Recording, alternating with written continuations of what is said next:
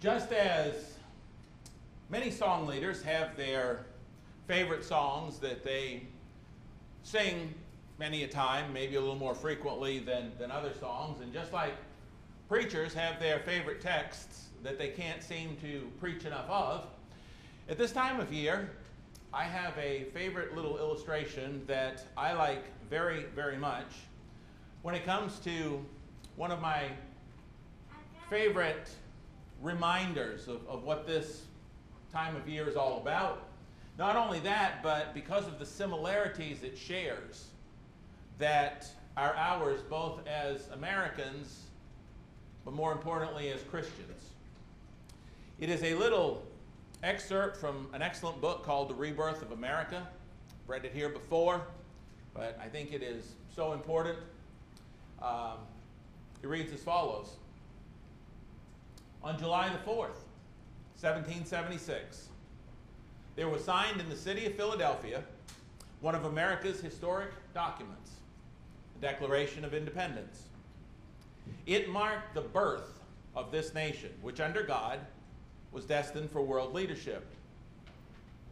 We often forget that in declaring independence from an earthly power, our forefathers made a forthright declaration of dependence upon God. The closing words of this document solemnly declare, quote, "With a firm reliance on the protection of divine providence, we mutually pledge to each other our lives, our fortunes, and our sacred honor," unquote. The 56 courageous men who signed this document understood that this was not just high-sounding rhetoric. They knew that if they succeeded, the best they could expect would be years of hardship in a struggling new nation. If they lost, they knew they would face a hangman's noose as traitors. Of the 56 men who signed that historic document, few were long to survive. 5 were captured by the British and tortured before they died. 12 had their homes from Rhode Island to Charleston sacked, looted, occupied by the enemy, or burned. 2 lost their sons in the army. 1 had 2 sons captured. 9 of the 56 died in the war from its hardships or from its bullets. Whatever ideas you have of those men who met that hot summer in Philadelphia, it is important that we remember certain facts about the men who made this pledge. They were not poor men or wild-eyed pirates. They were men of means, rich men, most of them who enjoyed much ease and luxury in their personal lives. They were not hungry men. They were prosperous men, wealthy landowners, substantially secure in their prosperity and respected in their communities. But they considered liberty much more important than the security they enjoyed, and they pledged their lives, their fortunes, and their sacred honor. Final paragraph. Little did John Adams know how significant his words would be when he spoke to his wife Abigail on the passing of the Declaration of Independence, when he said, "I am well aware of the toil and the blood and the treasure it will cost to maintain this declaration and support and defend these states. Yet through all the gloom I can see the rays of light and glory. I can see that the end is worth more than all the means." These men fulfilled their pledge. They paid the price, and freedom was won. Someone is said to be born free is a privilege. To die free is an awesome responsibility. Yet freedom is never free. It is always purchased at great cost. As I read that and I think about that, I can't help but think of, granted on a much multiplied scale, but I can't help but think about Jesus and what he did for us in giving us freedom. I can't read that without thinking about how unimaginable their sacrifice alone, but so many times more how unimaginable the sacrifice that Jesus made to set you and I free from the tyranny of sin. I can't help but think of the unimaginable cost that Jesus gave to come and fight. And mark my word, Jesus fought for our freedom. He fought the devil on his own territory. How much Jesus paid and gave up to come and free you and I from the bondage of sin and death, to free us from that which robs us of life, liberty, and the possession of happiness, and how Jesus came and fought in order to set us free from the grim and cruel oppressor when you and I had nowhere to run, no way of escape, nowhere to hide, and nowhere to turn without Jesus. I don't know how beautiful heaven is. I don't think anybody does. When you have to use earthly terms to describe heaven, which John in the Revelation in particular did, he talks about a street of gold. Talks about these pearly gates. In his vision, he saw this gate the size of this massive pearl, and he tries to describe how beautiful the city is in some sort of earthly terms and God even provided the vision in earthly terms so that we could try to get some small glimpse of it. I don't believe that the gates of heaven are a literal single pearl. But God used that illustration and that vision and that picture to try to show us just how incredibly, unbelievably beautiful it is. And I don't know how beautiful heaven is, but I do know this. Jesus knew how beautiful heaven was. He knows how beautiful heaven is. That's his home. Jesus knows. After having seen and known and possessing and experiencing both the glories of heaven and equality with God, we fight and we struggle with sin, and we try to be made over into the image of Christ, and we're trying to do this day by day. 2 Corinthians chapter 3, verses 17 and 18. We're trying to become more like God. And we spend our lives doing a miserable job some days of trying to become more like God. Jesus was like God. He was God. And he knew what it was like not only to have the glories of heaven, but you want to talk about rich, you want to talk about powerful, you want to talk about having it all. Jesus had it all. And he surrendered all of that up in order to come here and fight for my freedom, to set me free from the law of sin and death. Open with me in your Bibles to Philippians chapter 2. It's a very familiar passage. We're going to cover 3 very familiar passages this morning, but please open with me as we look at them from this viewpoint. Philippians chapter 2 tells us this very thing. We would begin in Philippians chapter 2 with verse 5, where it says, "Let this mind be in you, which was also in Christ Jesus, who being in the form of God," he was equal with God. "He did not consider it robbery to be equal with God, but made himself of no reputation, taking the form of a bondservant and coming in the likeness of men, and being found in appearance as a man, he humbled himself and became obedient to the point of death, even the death on a cross." He went from equality with God. Everything, God can't be tempted. God can't die. God can't be reached by Satan. And Jesus had all of that. It isn't like he wanted to get there like we do. He had it all. Talk about giving up riches to fight for freedom. He left his home in heaven, the throne of glory, his immortality and inability to die, equality with God, to come and fight in order to secure yours and my freedom from sin. Freedom isn't free. Freedom isn't cheap. Freedom is also not easy to either attain, to maintain, or to seek to liberate others with once you've been liberated and set free yourself. Tomorrow, This country celebrates the anniversary of the signing of its Declaration of Independence. But each of us as New Testament Christians who've been born again of the water and the Spirit, we all have our very own, very personal Declaration of Independence Day anniversary date that we had ought to celebrate even more frequently and more fervently. And that is the day that we declared our independence from sin and Satan in the waters of Christian baptism. That is the day that we not only declared our independence from sin, but we also declared our own personal dependence upon God, pledging to Him our lives, our fortunes, and all that we are. Because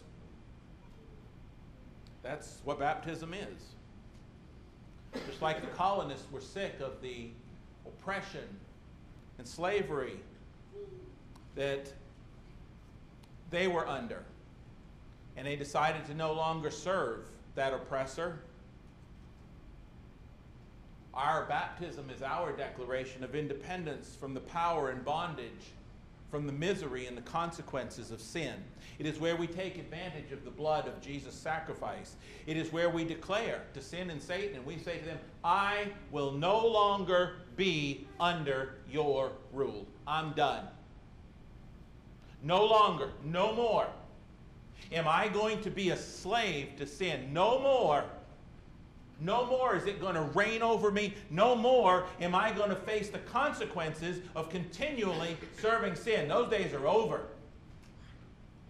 And I am declaring my independence today from that and declaring my dependence upon God Almighty Himself. Do you remember the day, the date of your Declaration of Independence? I remember Karen's and mine very well. It was Saturday, April the 6th, 1985.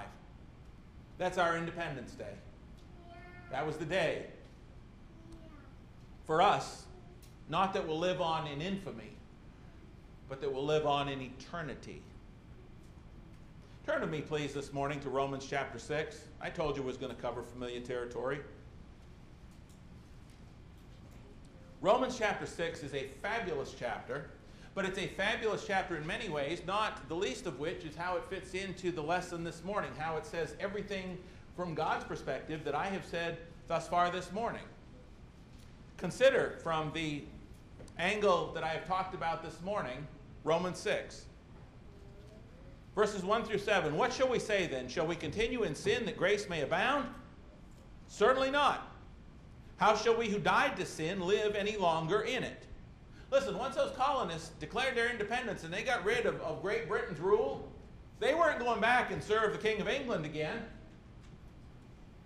Same thing with us. Once we have declared our independence, once we have gained our freedom from sin, we're not going back and serve that oppressor again, as Romans 6 goes on to say. Verse 3, or do you not know that as many of us as were baptized into Christ Jesus were baptized into His death? Therefore, we were buried with Him through baptism into death, that just as Christ was raised from the dead by the glory of the Father, even so we also should walk in newness of life. For if we have been united together in the likeness of His death, certainly we also shall be in the likeness of His resurrection, knowing this, our old man was crucified with Him, that the body of sin might be done away with, that we should no longer be slaves of sin. Boom! There it is. Not going to serve sin anymore. Just like the colonists told the king, we're not serving you anymore. We're not going by your rules. We're not going to live under your authority. We're not going to pay taxes to you. We're free from you, buddy. That is what happens here, and God tells us that we should no longer be slaves to sin. For, verse 7, he who has died has been freed from sin. Continuing on, if we died with Christ, that is, we died with Him in the waters of baptism, put that old man of sin to death, declared our independence. If we died with Christ, verse 8, we believe that we shall also live with Him, knowing that Christ, having been raised from the dead, dies no more. Death no longer has dominion over Him. For the death He died to sin, once for all. But the life He lives to God. Likewise, you also reckon yourselves to be dead indeed to sin, but alive to God in Christ Jesus. You don't go back and serve it anymore. Consider yourselves dead to that. Those rules don't apply to you anymore. He's going to tell us at the end that the wages of sin is death. Guess what?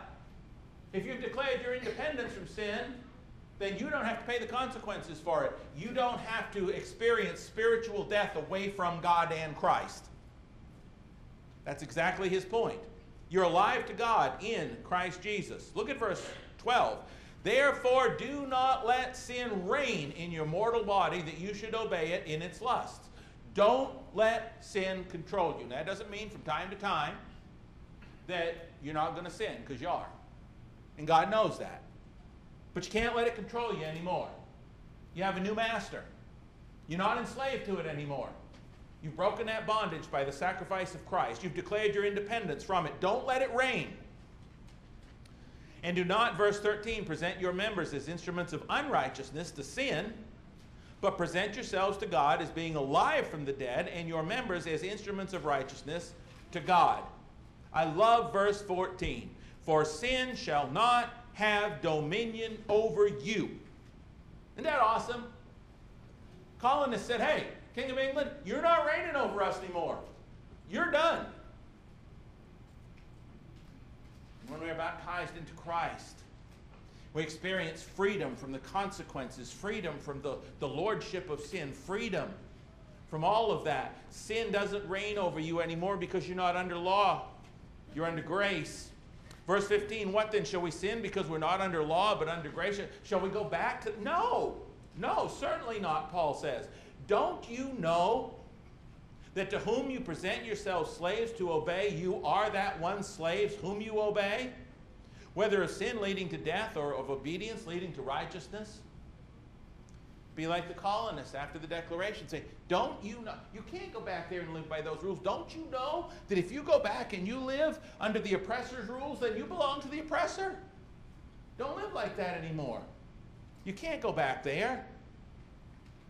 But God be thanked, verse 17, that though you were slaves, we must never forget that. We were slaves of sin.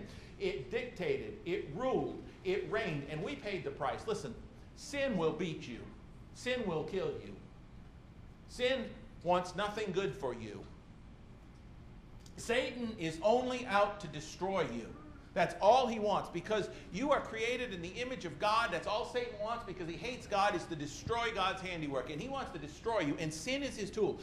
Sin is never there to help you. There's nothing, anything good in it. There's nothing any good in it. And he says, verse 17, but God be thanked that though you were slaves of sin, you were, yet you obeyed from the heart that form of doctrine to which you were delivered. What form of doctrine is Paul talking about? He's talking about the baptism. He started off here in chapter 6 with, talking about the first 5 verses. Because they had done that, because they had obeyed that and declared their independence from sin, they were no longer slaves to it. And he says in verse 18, having been set free from sin. When they obeyed that doctrine, when they obeyed Christ and they were baptized for the forgiveness of their sins, at that point they were set free, verse 18, from sin, and you became slaves of righteousness. See, earlier in the chapter, as we read, Paul said, baptized, old man of sin put to death, you raised up to walk in newness of life. It's not just the baptism. It's living different. It's living with a different set of rules and a different master, and it's the same thing he repeats here. Verse 18, once you were set free, you became slaves of righteousness. He said, I speak in human terms because of the weakness of your flesh. For just as you presented your members as slaves of uncleanness and of lawlessness, leading to more lawlessness, just because you used to serve sin and it got worse and it got worse and it got worse and it got worse, you kept on serving and it got worse. He said, now present your members as slaves of righteousness for holiness. Now you become more and more righteous in your thinking and your studies, and you're transformed into the image of Christ. And as you do that, you become more holy. He says in verse 20, for when you were slaves of sin, you were free in regard to righteousness. What fruit did you have then in the things of which you are now ashamed? He said, where was that getting you? When you were living in sin, when you were living for, where did that get you? What was the point?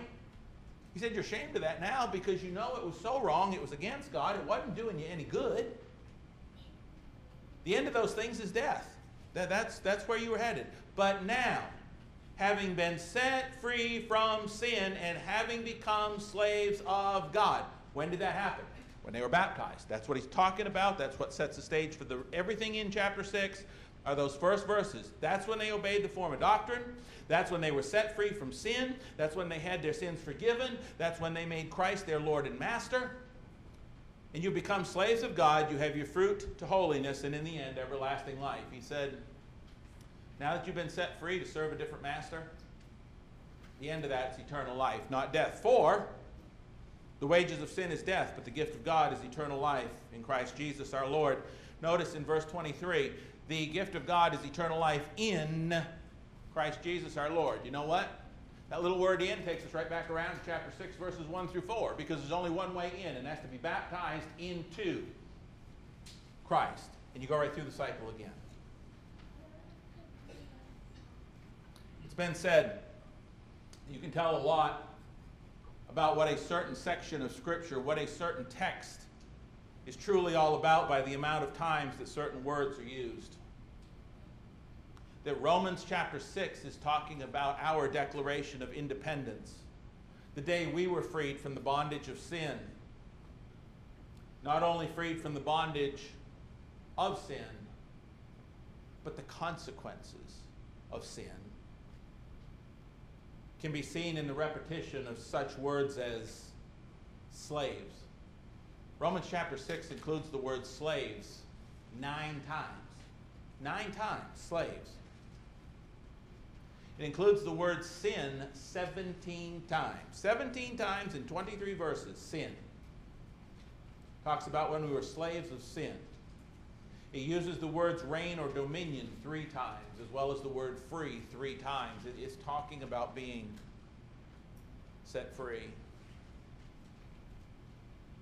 Our personal declaration of independence was that day that we were set free from sin in the waters of baptism, never wanting to go back again and live under the tyranny, the consequences, or the outcome of sin.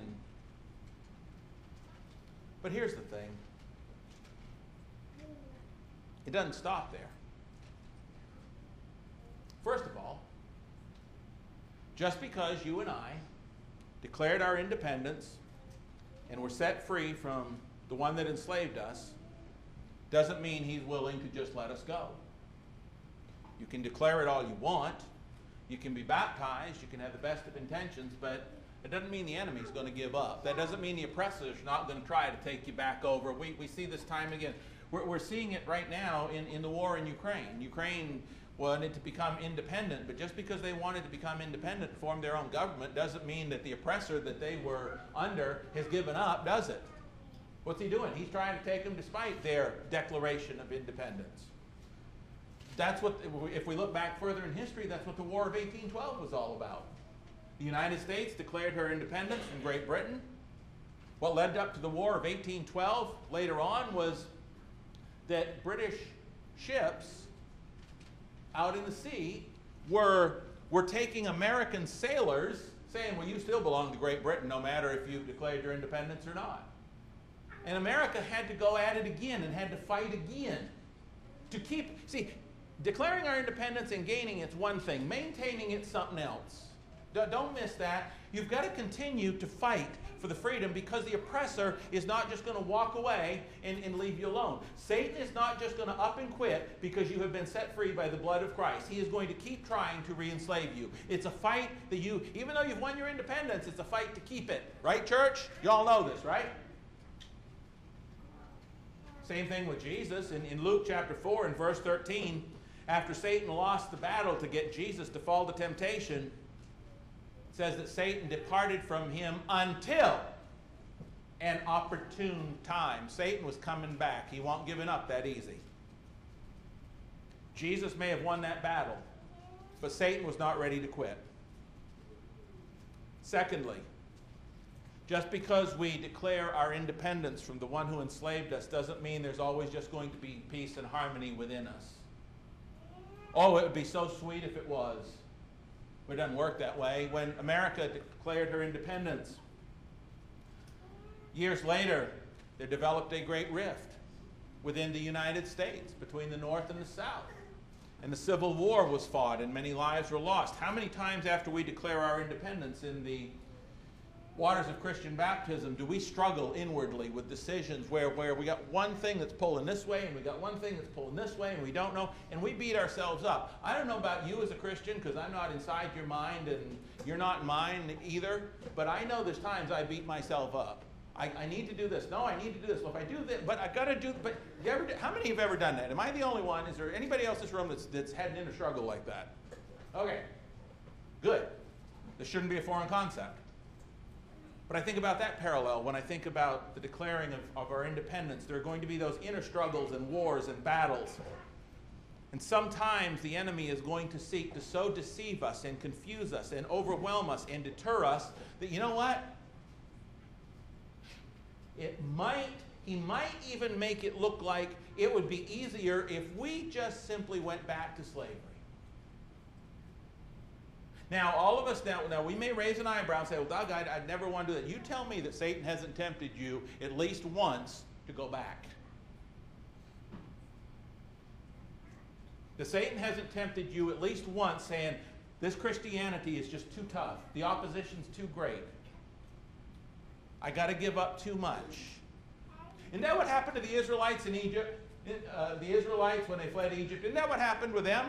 They got out there. How many times did they say, man, we had it so much better back in Egypt. We had meat in the pots, and boy, if we could only go back there. Right? They did it. In the Civil War that I just mentioned, after the war was over, many of the slaves wound up going right back to their masters and oppressors and working for the same guy for the same situation, pretty much. New Testament Christians today, 2 Peter chapter 2, verses 20 through 22, many of them are set free from sin, and then they go back and they're enslaved to the world once again because it's just too hard, they think, to stay a Christian.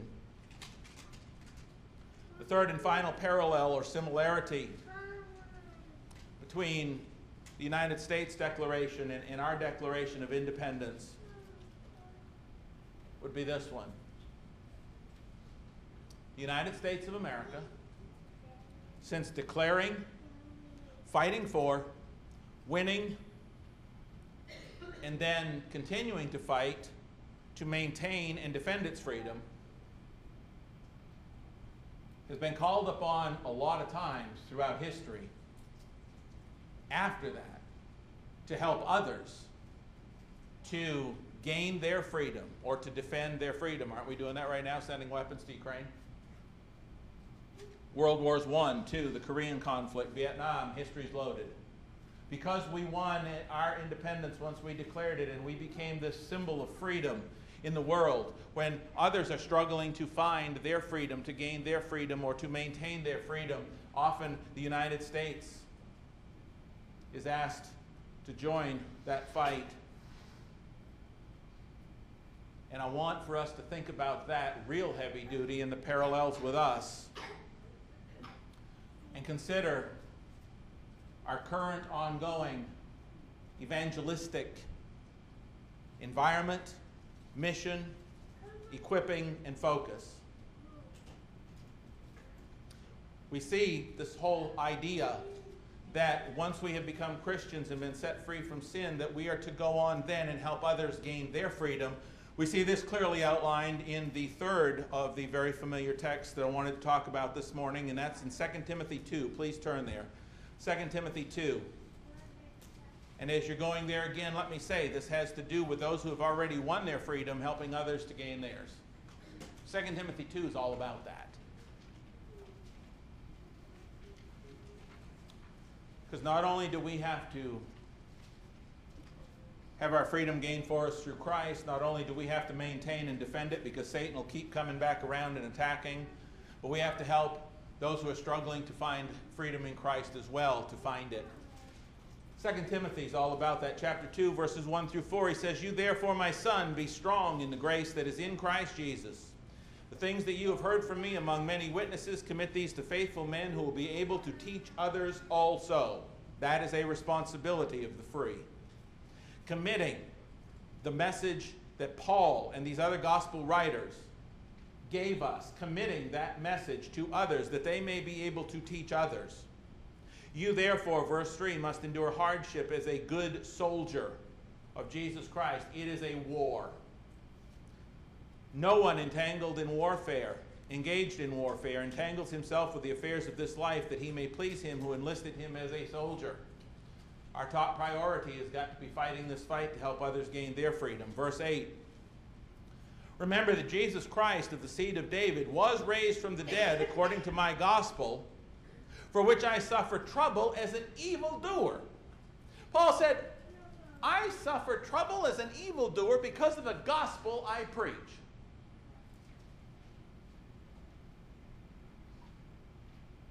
Sometimes when you seek to share the gospel, you're going to be seen as a problem. You're going to be seen as evil. You're going to be seen as an enemy. You're going to be seen as a troublemaker. Paul said, I suffer trouble as an evildoer because of the gospel. Even, verse 9, to the point of chains. But the word of God is not chained. Therefore I endure all things for the sake of the elect, that they also may obtain the salvation which is in Christ Jesus with eternal glory. Notice where salvation is again. It's in Christ. If you ain't in Christ, you don't have it. Okay? Excuse me. But he said, I endure all these things, even being called a troublemaker. Listen, are you willing to be called a troublemaker for spreading the gospel? Are you willing to be called a troublemaker because you're trying to help others gain their freedom from sin and death? Paul says, I am. He said, you know what? I'm going to keep right on to doing it because freedom's worth it. Just like those men said in that thing that I read earlier. Because freedom is worth it. I'll suffer whatever it takes to try to help set men free. Verse 14, remind them of these things, charging them before the Lord not to strive about words to no profit to the ruin of the hearers. He's going to mention this 3 times in this chapter. Don't get involved in all that stuff that don't matter. Don't get involved in all that stuff that's controversial that has nothing to do with Christ. Verse 15. Be diligent to present yourself approved to God, a worker who does not need to be ashamed, rightly dividing the word of truth. Don't get caught in all that stuff that don't matter. Instead, study your Bible and come to understand. Present yourself approved to God, a worker who doesn't need to be ashamed. Know your Bible. Don't know every in and out of every little argument that's got nothing to do with Christianity and right versus wrong. Get familiar with the armor, the sword of the Spirit, the Word of God. We talked about this last week. Get familiar with your armor. We talked about how David wouldn't use King Saul's armor. He had to get familiar. He had to use something he was familiar with, and that's why he got the 5 stones. We talked about all the information that's now available out there in the foyer, back there in the corner, to go and fight the fight with. You gotta be prepared and know your armor. Kirk's always encouraging us on the Marco Polo app to get into your Bible today, get into your Bible today, get into your Bible today. Verses 16 through 19. He says, but shun profane and idle babblings, for these will increase the more ungodliness. Okay, that's the second time he said it.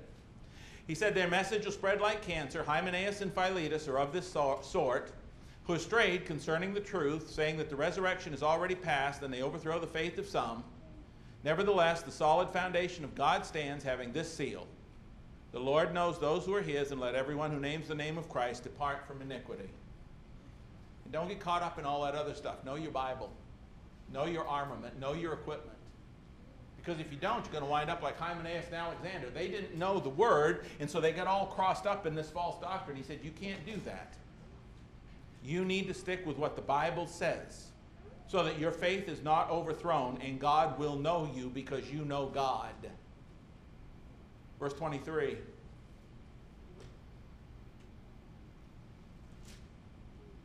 Avoid foolish and ignorant disputes, knowing they generate strife. 3rd time he's brought that up in one form or another. And then he comes to this at the conclusion of this chapter. Listen, if there was ever a text that made the point that we must continually, as a people who have been set free, help others to find their freedom, help others to not be taken captive by the devil, to help others not stay enslaved to sin, here it is. What does he say?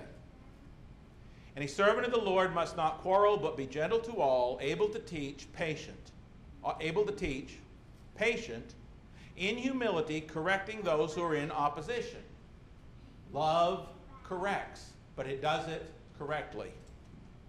If God perhaps will grant them repentance so that they may know the truth. What does the truth do? Sets us free. So they may know the truth and that they may come to their senses and escape the snare of the devil, having been taken captive by him to do his will. The only thing that's going to set anybody free from the law of sin and death is the truth of the Lord Jesus Christ, period. That's why we got to know it. That's why we got to teach it. That's why we got to use it to help others gain their freedom, because they are captives. Those who are doing the will of the devil are captives. They have not escaped the snare. They are in his clutches. And if they are ever going to be set free, it is up to us to do it with the truth. That's why we study to show ourselves approved. And so, as I considered this morning's lesson,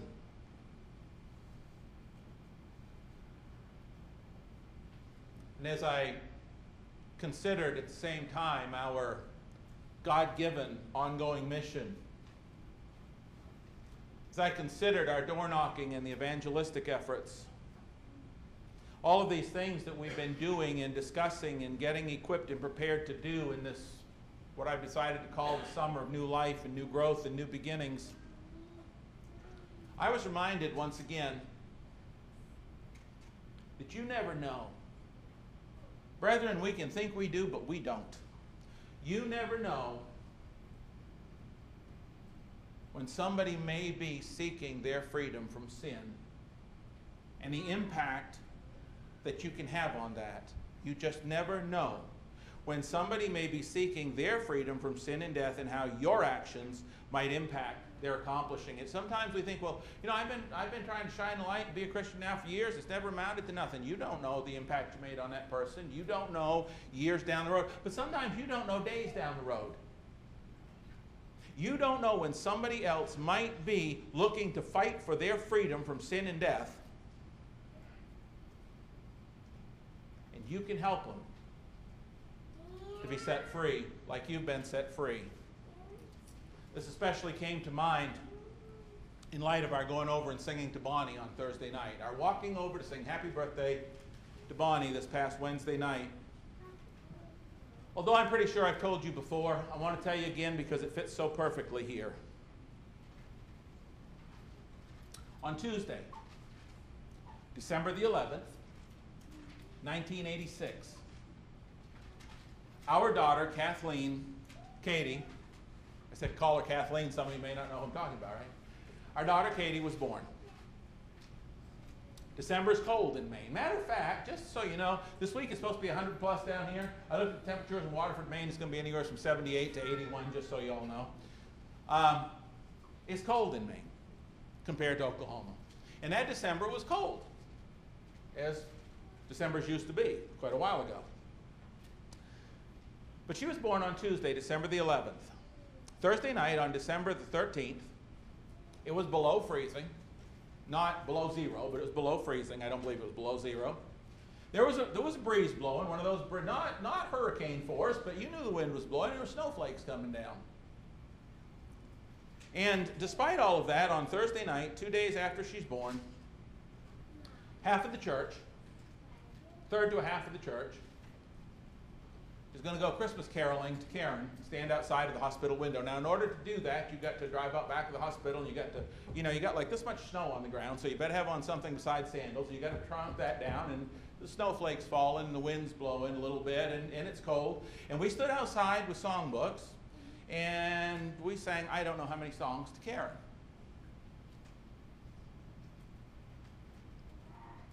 Karen was in a room with a young lady. We didn't know. I mean, you get in a hospital room with somebody else. You don't know the person next to you. The young lady's name was Rowena Woodman. And she had a baby the same day. So they were religious people to a degree. And so at the baby's 6-week checkup, we decided to all get together and have dinner. They had the baby the same day. They were in the same room, right? Well, Rowena had seen the church come and sing outside of the window. So at the baby's 6-week checkup, we decided to get together and have dinner. So they come over to the house. We had dinner. And the question basically come up, what are you people into for church? What are you into? We've been to church. We know church. But what are you into that would cause that many people to show up in the cold and the snow to sing for half an hour to a sister? What is this all about? So, me never being real overly shy, told them what it was all about. They came to church that Sunday morning. They came to church the following Sunday morning. And it was either that second one or the following Sunday morning, completely out of the blue. We sat right over here where Adam and Jody are. I think we're in the second pew maybe. The second and third, we sit on this side. And they sat, when they come, they sat with us. They sat right there on the outside, and we sat like next to them. All of a sudden, second or third Sunday they've been there, Rowena takes the baby, passes the baby to Karen, and they journey down front. We had no clue it was coming. No clue. We want to be baptized. We need to be baptized. They were religious. We need to be baptized for the forgiveness of our sins. I remember baptizing Rowena. Her feet and her head wouldn't stay down at the same time, so I finally had to do this. But anyway, they went on from there. And as of right now, her husband, Leo, has been a full-time gospel preacher for the last 16 years. Isn't that awesome? He's become a full-time gospel preacher for the last 16 years. He's served congregations in Maine. He's been at the Desert Church of Christ in Kingman, Arizona. And now, Leo and Rowena are at the 16th Street Church of Christ in Sterling, Illinois, where they've been since 2020. There's no telling how many people he's baptized or taught, all because the church cared enough on a Thursday night. They'd already met Wednesday. What's with these people? They meet, 4 times a week? Yeah. And go out in the snow sing to a sister in Christ. You never know when somebody is looking to be set free that your love impacts. I want to tell you of one more account, and then we will close. Because we always think, well, what we're doing is doing no good. We spend all this money on all this stuff, and we try blah, blah, blah, and a door knock, and yada, yada, doesn't do good. Listen, you never know. Let me give you one more example. I serve in a congregation in the Midwest. Congregation, you probably heard this one before too, but stay with me. Serving congregation in the upper Midwest, congregation decided to begin sending out house to house. It was short-lived. They only sent out 4 issues, but those 4 issues more than paid for themselves. One Sunday, young couple came to the door, 20 years old or so. Came to the church building, it was a Sunday night, and I asked them what brought them, like I do visitors. What brings you here? This right here. They had a house to house. They said, we get this house to house, and this is talking about being saved. We weren't saved that way. That's not how we were saved. Both of them had grown up Southern Baptist, strong, both of them. That's not the way we were saved. We want to know. Okay. We started studying with them. Well, on Sunday, July the 27th, 2008, both Freddie and his wife were baptized into Christ for the forgiveness of their sins, and they left their former religion behind. They declared their independence from sin. They were in our house a lot. They'd come over on Sunday afternoons. We knew them very well. Karen and I wound up leaving that particular congregation about 6 months later, and very, very sadly and tragically, within the next year or so after that, Freddie's wife left him for another man. Twice her age, at least. You know what Freddie did? I'll tell you what Freddie did. Freddie was distraught, but he never gave up his faith in God. You know what Freddie did? Coming out of the Southern Baptist, being baptized into Christ, realizing the truth, realizing everything was there. When his wife leaves him, and all of the distraught and everything going on, he never lost sight of the Lord. You know what Freddie did? Freddie went to Bear Valley Bible Institute of Denver. That's what Freddie did. He was there from 2010 to 2012 studying. During that time, in 2011, August of 2011, this man that his wife had run off with shot her to death. Turned the gun on himself. Long story, doesn't need to be retold. Freddie met a wonderful Christian lady up there after his wife's death. Married her. They've had 2 kids. And they have been at the Southside Church of Christ in Grand Rapids, Michigan for the last 8 years. Freddie's a gospel preacher, and he's been at the same congregation for 8 years. Still active, still preaching, still teaching. Matter of fact, when I called him this week to check on some things, he was at a summer Bible camp, just like Green Valley, only I'm sure in Michigan it was a lot cooler than our week's going to be, but whatever. He's a faithful gospel preacher. There's no telling how many lives his life has touched, all because the congregation sent out. We'd have never heard of them if we hadn't sent this out. You never know when somebody is going to be seeking their freedom that you can have an impact on. As we close this morning, question. I know that to some of you in here that have not yet declared your independence from sin and Satan. So the question is, where exactly are you with that? Why haven't you yet declared your independence from sin and Satan? Accepted that victory that Christ died to give you and been set free from sin? This morning would be a good time to do that. Or maybe you're here this morning and you need a Bible study. You say, man, that don't sound right. Let's study. We got a number of people here who'll study with you. Maybe you've already done that. Maybe you've declared your independence, but the war since then, Satan has been hitting you hard and heavy and with everything he's got to not enjoy that freedom, to not enjoy everything Christ did for you. He's been fighting tooth and nail to get you back, to reclaim you, to make you a slave again to sin. Church here will pray for you. Those of us who have been set free and are enjoying our freedom and staying on top of it as much as we can will help you. If you're not maybe on top of it as much as you'd like to be, we'll pray for you. Maybe you're somebody here this morning who's done all of those things, but you just can't seem to reach out the way you know you should. Maybe you need the prayers of the church that you'll be stronger in realizing your own freedom and stronger and quicker to speak up to help others gain theirs. If you have not yet declared your independence from sin and Satan through baptism, or you need help helping others to declare theirs and become free of it, if there's anything we can do to serve you this morning, please come right now while we stand and sing.